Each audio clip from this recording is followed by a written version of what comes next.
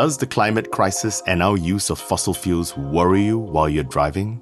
Does it feel overwhelming? Thought about electric cars? Me too. We need to make big, lasting changes as a species in order to curb the effects of climate change.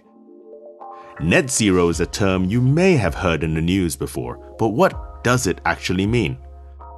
The term was coined by the United Nations, but it means different things in different countries. In the United Kingdom, the goal by 2050 is for the amount of greenhouse gas emissions produced to be equal or less than the emissions removed from the environment by the UK. What's the most motivating part of chemistry to you as an individual? And that's really about solving problems associated with sustaining the quality of life that we have, whilst also minimising the impact on the environment around us. And that's where things like catalysis are vital. This episode is about how a process called catalysis could be a key part in making net zero a reality. Welcome to Next Generation Research, where we bring you the most important and exciting research happening at the moment. I'm Professor Giles Yeo, a scientist from the University of Cambridge. And in each episode, I have the pleasure of introducing you to one of the best researchers working in the UK right now. All of them are part of the Future Leaders Fellowship. They are all working to solve problems and improve our lives as we know them. This episode is about the research and collaboration being done to improve the way we make lots of necessary products for human life. The voice you just heard is Dr. Andrew Logsdale, a senior lecturer in catalytic and computational chemistry based at the Catalysis Institute at Cardiff University. Before we go any further, let's remind ourselves what a catalyst is. A catalyst is something which increases the rate of a reaction, but is not used up in the process itself. It often means the reaction can take place with lower energy requirements. For example, you may have heard about the catalytic converter in your petrol car. It sits near the engine and is coated in precious metals such as platinum and palladium. When it heats up, the toxic chemicals produced from your engine, such as carbon monoxide, pass over these precious metals and are converted into carbon dioxide and water. This is a good thing, as we don't want these toxic chemicals in our atmosphere. But as I'm sure you are well aware, we also have far too much carbon dioxide in our atmosphere, and Andrew and his colleagues are trying to do something about that. His research fellowship is all about coming up with new ways to use computer models to work out how catalysts can help us make portable fuels which are better for the environment. These are the sorts of fuels we use in cars, lorries, and ships. Andrew's work is a combination of computer science, physics, material science, and chemistry. He designs computer models to test potential catalysts, and he can give that information to his colleagues to take into the lab for experimentation. As you'll hear, collaboration across disciplines is crucial when it comes to solving problems such as how do we reduce the emissions from transport and industry, and how do we do it quickly. So what we want to use, or what we want to find, is this material which we can use to accelerate a reaction, which doesn't get used up itself in the reaction, so that we can just use it over and over again without impact on the productivity of our process. What catalysis provides us with is a way to make consumer goods in a less environmentally impactful way. Catalysis has lots of applications in our society. One of those is fuel. Another one, which is huge, would be the design of catalysts for making ammonia. So ammonia is vital to the sustenance of half the population on the globe as a fertilizer or as a feed for fertilizer synthesis. We want ways to make ammonia as efficiently as possible. Currently, ammonia consumes a significant amount of the global energy supply and of our fossil fuels because of the fact that we use hydrogen generated from fossil fuels to make ammonia. We use catalysts to make it at the moment, but we need new catalysts, and we need new catalysts which will allow us to use hydrogen from renewable sources and activate nitrogen, which is the two key elements inside of ammonia, to then give us this really valuable fertilizer that the world depends on. And what I've done is look about how we can solve these chemical problems as quickly as possible and give us as much information with computing. Computational research, which we do, is really focused on basically supporting experimental work by using computers. And we use foundational equations from physics and we put them into software that has been implemented in computers. And we're thinking about how we can efficiently solve these equations on these really big computers to tell us about the applied chemistry. How can we predict how molecules interact with each other? How can we predict how they interact with catalysts? And then how can we understand which are the best catalysts? We want to use catalysts to provide ourselves with energy which we can use to drive around our cars. We all know that we don't want to use combustion engines forever because they have an environmental impact, but we do know that at the moment we need to continue to use those till we find something suitable to replace them. So synthetic fuels are going to be a very important part of our near future. What we're thinking about is how we can create those synthetic fuels. Can we take things which are seen as environmental pollutants? So carbon dioxide, for instance, which has a carbon molecule, which is important in terms of fuels. And can we turn that into a fuel which we can put into your car? Carbon dioxide is a really challenging molecule to turn into anything useful because it's really stable. That's why it's such a big environmental problem. What we're working on is finding these catalysts, these materials that interact with carbon dioxide. And actually what we found is just getting carbon dioxide to interact at all is a real challenge. That means we've got to go through all these different combinations of catalysts, these materials which could interact with carbon dioxide. And we found that if we change around the different compositions of our materials, so we change elements in and out, we can find somewhere carbon dioxide does interact with the surface. And when we get an interaction, then we can start to change it into different molecules, with the outcome at the end of it being this methanol, this target molecule we're interested in. Andrew and his colleagues know they're looking for something which helps turn carbon dioxide into methanol. But there are so many possible materials that might make this work, and this is where Andrew's computer models come in to help speed up the process. We run all of this through the models. We can test hundreds of different compositions, hundreds of different material structures as well. So what we'll see is the differences in processes with different catalysts. And we'll look at those and we'll see, well, which one's going to give us what we call the lowest barrier to perform that reaction. And with that, we can then say, well, that's going to be the best. That's the most efficient process. Let's give that to our colleagues in experimental labs. And what you've got is an efficient way of screening. So they don't have to do all of the complicated testing for all the different elements. They can just take the best predictions, use those, and then run the experiments and come back and tell us that we've got it wrong. One of the researchers who's doing really great work on this is Naomi Laws, who's based here in the Cardiff Catalysis Institute, working on the experimental side of this project. Catalysts are key in industry. Over 90% of industry uses them. They are essential for our society to function. We want to tackle climate change. We know that carbon dioxide is a greenhouse gas, and the aim is to remove this from the atmosphere, all this excess CO2 that we have that is damaging our environment, and we want to convert it into something useful, like a liquid fuel. And in the process of doing this, we can reduce the dependency on fossil fuels. Naomi Laws is a final year PhD student at the Cardiff Catalysis Institute. She investigates catalysts for the conversion of CO2 into methanol, so it can be used as a fuel. The pros of methanol is that it doesn't produce all these pollutants like petrol. So we don't produce nitrous oxides, sulfur oxides, and essentially it's a cleaner way to burn fuel, and we can recycle it back. So where my research fits in is once the CO2 is captured, we need a catalyst to convert that CO2 into methanol. If we didn't have a catalyst, we wouldn't be able to run the reaction. We need to use the catalyst to help make this process more efficient, to make it feasible at lower temperatures, at lower pressures. And also it helps with the selectivity. If we convert CO2, you can get various products that we might not necessarily want. So to make a reaction more efficient, you want to select the desired product, the one that you're after.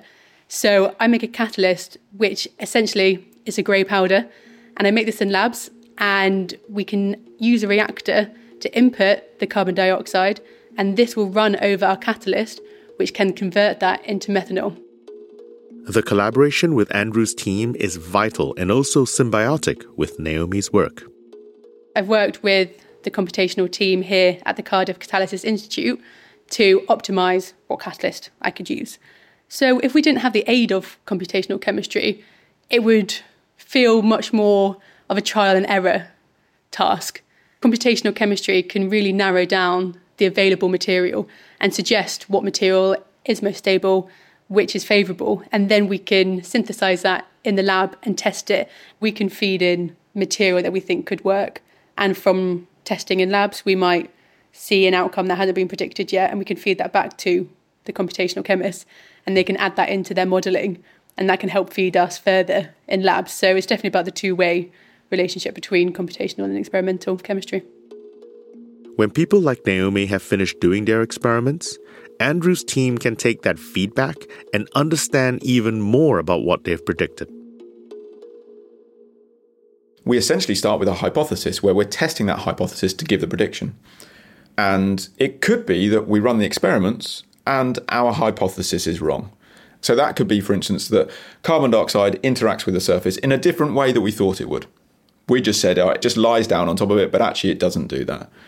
So then what that means is we go back to our computer and we go, okay, let's look at the different orientations that we can have for this molecule on this surface and the different ways that we could, say, for instance, add hydrogen atoms onto it to form the fuel we want. And we take that and we then run those tests again and then go back to the experimental team and say, well, look, does this fit your data better? If not, can you run experiments further to try and understand it for us? We can tighten the funnel that we're searching within. And we can do that same process again and again until we get to a point where we have a convergence of the understanding for the chemistry we're interested in. This is science after all. We almost never get something to work the first time. It is always an iterative process.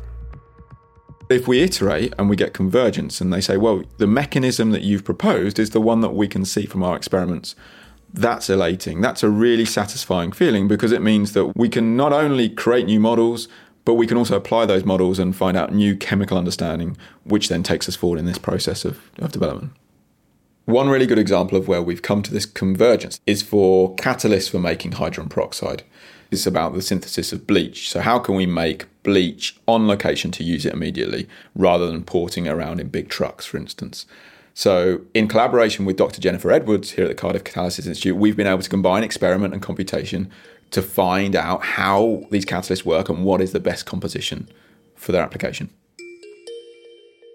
I think where my research is really focused on the moment is the potential that catalysis can have in global health applications. So we're interested in how we can use technology that's traditionally been used to sort of benefit the chemical industry to provide more immediate solutions for global health. So I'm Dr. Jenny Edwards and I'm a senior lecturer in physical chemistry at Cardiff University, but also part of the Cardiff Catalysis Institute. I essentially design and synthesise supported metal catalysts, processes that already would occur. We can use a catalyst to make that process occur at much lower temperatures or lower pressures. And this can be used for a range of sort of industrial reactions. So something that I've worked on has been hydrogen peroxide synthesis, which is taking hydrogen and oxygen, two gases together, and using our catalyst to make hydrogen peroxide. We can look to literature, but if you're thinking about developing new catalysts and innovative formulations, you really need to understand the interactions between metals and the interactions they have on the chemicals that you're looking to transform. The combinations become huge when you consider how big the periodic table is. So that's where theory becomes very important. It saves us time. There is a limit to the number of catalysts that you can ever make because funding is limited. So synthesising a single catalyst can take up to about 2 days, depending on which preparation method you use, and that's to make a single catalyst. So where computational chemistry can really help us is giving us an idea of the metals that we should be looking at and the synthesis strategies that we should be looking at, and they can get that information a lot more quickly than we can if it takes 2 days to make a single catalyst, and we don't even know until we do extensive characterization that we've actually made what we're looking to make. So this idea of how catalysis can help with disinfection is something that we've been looking at for quite a while. One of the problems with commercial hydrogen peroxide manufacture is this reliance on the infrastructure. So it's made centrally at megaton plants, it's concentrated up, which has an energy cost. It's then shipped to wherever it's being used, where it's diluted back down again to 1 or 2% at the point of use. Our method of manufacturing would allow it to be synthesised wherever it's required, as long as you have oxygen and hydrogen, which you can get from water and a catalyst. So we've done some work looking at the disinfection properties of our system, of our hydrogen peroxide system, and we find that we get very good disinfection properties if we pass dirty water through the catalyst at the same time as we're making peroxide. It gets rid of the bacteria very, very well. We have a new project that started about 18 months ago where we're looking at how we can use a photocatalyst. So a photocatalyst is a material, a powder in our case, that when it becomes irradiated with sunlight, you get an excitation within that powder. So you end up with a positively charged area and a negatively charged area. Those charged areas can react with oxygen or water to form free radicals. Free radicals are very potent disinfectants and potent molecules that are capable of doing quite difficult chemistry. So things like if you've got chemical contamination in water, you can use free radicals to reduce that down to less harmful products, CO2 and water. So that's what we use our photocatalyst for. And in this application, we're interested in how we can stick the photocatalyst into a textile. So you have a reusable textile that doesn't really look like it's changed compared to the untreated textiles. And the application we have for that is in reusable sanitary items, menstrual products, in areas where people have very limited access to clean water. So essentially, you've got a material that you put it out in the sun and it disinfects, it deodorizes and it destains without the need of any water. So it's essentially washing without a washing machine, if you will, or cleaning without a washing machine. We're also investigating how we can use this technology in water cleaning for areas where there's been sort of a tsunami and access to clean water is really limited, is how we can use these types of transformations and these types of catalysts to help immediately in those types of situations. Some of those examples actually sound like science fiction. It is so exciting to see how close to reality some of these actually are. As this type of collaborative research grows, Andrew is also keen to make sure that they are keeping their environmental impact as low as possible. Historically, atomistic modelling on supercomputers in the UK consumed roughly half of the capacity. So that meant half of the biggest computers were used just for modelling of atoms and electrons in the way that we're thinking about in this work. Whilst that's really exciting in terms of what we can achieve, there's also got a big energy footprint. We all know that it takes electricity to run a computer in your house. Multiply that out and you've got a big bill. And so you've got to think quite carefully about the justification for why you're running these calculations. Now, that justification can be made in terms of things like the benefits when we get this convergence at the end of our results, the prevention of any accidents because of the fact that we can do it in a much safer environment. If we do something on a computer, we don't have to do it in the lab, so we don't expose anyone to any dangerous situations. There's a lot of work going on in terms of improving the way that we compute things. And so actually at the moment, the next generation computers are going to have lower energy consumption. And that means actually we have to now adapt our programs, our calculators, if you like. And so there's a lot of effort in the field to make computer programs more efficient, to adapt to these new computers which will come online too.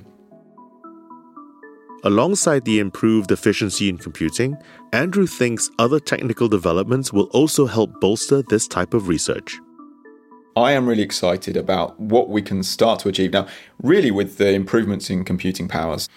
When I started working in this field, so 20 years ago now, which makes me feel very old, I worked on the presumption, and one of the motivating things for me was that I always thought computers are never going to disappear.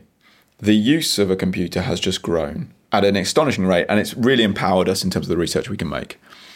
The more efficient computers and then the introduction of artificial intelligence, the two things which are really pivotal in kind of the future of our work. With bigger computers or more efficient computers, as has become the case, we can perform larger calculations. Now, larger could mean we can do more calculations of different materials, different catalysts. Larger can mean that we can do bigger models, we can put more atoms in there. Or larger can mean that we do them over time frames. And actually, one of the most exciting ones that we're really keen on is the dynamic behavior of molecules and atoms. So we often think in a chemistry space that when we put something on a surface, it's just a static model. It's like looking at a painting on the wall. It's fixed in the concept that we have. But the reality is that everything is moving all the time and everything is evolving all the time. So, what are some of the things we can do in our future with this improved technology or with the help of AI? We can study the behaviour of a material, of a catalytic reaction, of a catalyst and catalysis over a period of time. We can do that as a function of, say, temperature, of pressure, and we can consider how things change. That then gives us this much closer alignment with how the reactions are going on in the experiments, what we would call a kind of in situ measurement. That is then really supported by artificial intelligence, because artificial intelligence similarly gives us this opportunity to just accelerate things. Artificial intelligence will play a pivotal role in our future because we are only creating more data.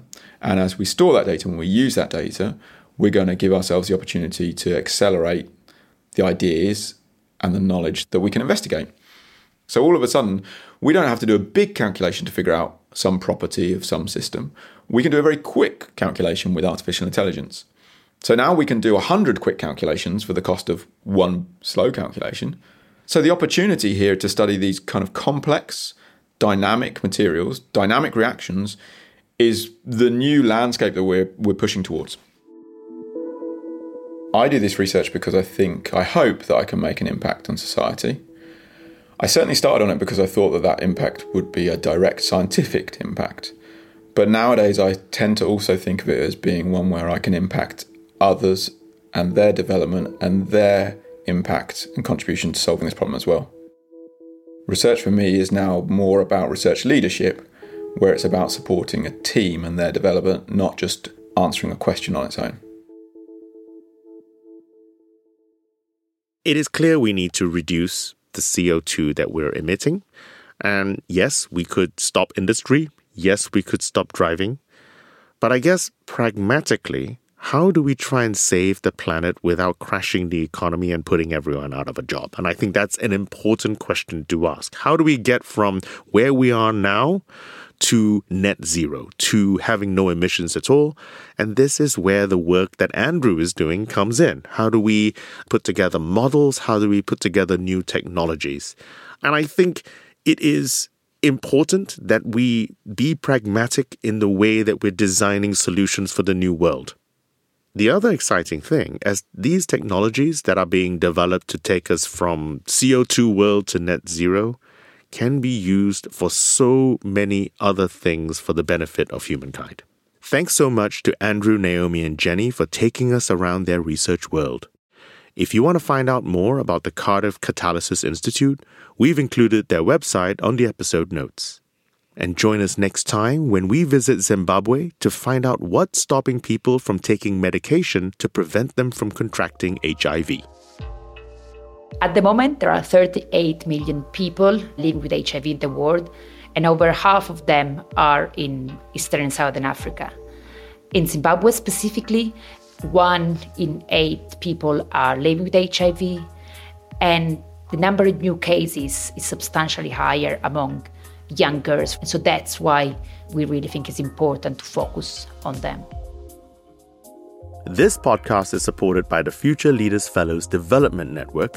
You can find out more about the Future Leaders Fellowship by following @FLF Dev Network on Twitter, and we will link to their website in our episode description. I'm Giles Yeo, and you can follow me on Twitter and Instagram @Giles Yeo. The producer is Hester Kant. The executive producer is Freya Hellier. The sound engineer is Morgan Roberts. And thanks to Oliver Mitten and Laura Carter for their additional support. Thank you for listening to this episode of Next Generation Research. Please share this episode with someone who might find it interesting. And we'd love for you to give us a rating or review wherever you're listening to this.